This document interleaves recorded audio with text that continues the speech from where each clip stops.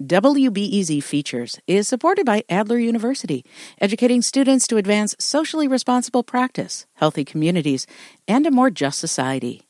With degrees in psychology, counseling, public policy, and leadership. Adler.edu. The Illinois Department of Corrections halted in-person visits last March because of the COVID pandemic, but a year later, there's still no plan to allow families to reconnect. WBEZ's Patrick Smith reports. Vaughn Jones has been locked up in an Illinois prison for more than 2 decades with no chance of parole. Still, Kim Henry says he is the love of her life. He is the father of my child, grandfather of my 3 grandchildren. He's a major part of the family, even though he's not there. He encourages us. He consoles us. He supports us. He loves us.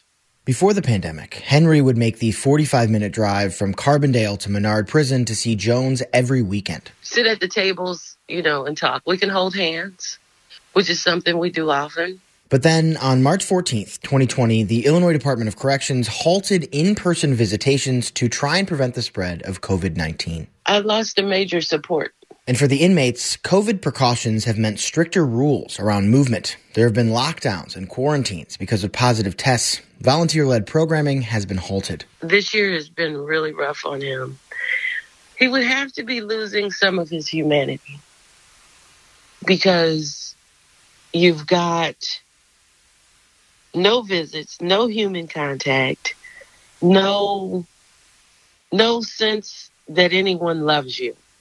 Jennifer Volan-Katz heads the independent prison watchdog, the John Howard Association. She says there were understandable reasons why the state halted in-person visits in the first place. Look, when it comes to issues of contagion, the reality is that, prisons present enormously dangerous environments. But she says the state has not done enough to support other ways for people inside to connect with the outside world. The substitutes for in-person visits are just not nearly good enough. And they wouldn't be even if functioning properly, but they're not. So, for instance, video visits have been plagued with tech issues.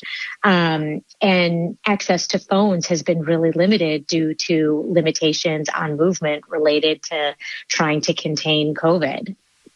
Governor Pritzker set out guidelines for nail salons, hair salons, bars, restaurants. So why hasn't he set out guidelines for prisons? They're under his control. It really is upsetting to me.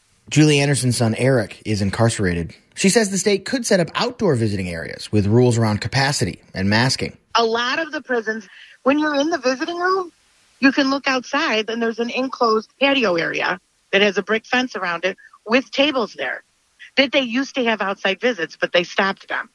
That's attached to the visiting room. It's very easily for those facilities to have outside visiting. Very easy. So why do you think IDOC hasn't done that? Because they don't have to. They don't care. Last week, Governor J.B. Pritzker unveiled a plan for the next steps in the state's reopening. It didn't mention the state's prisons.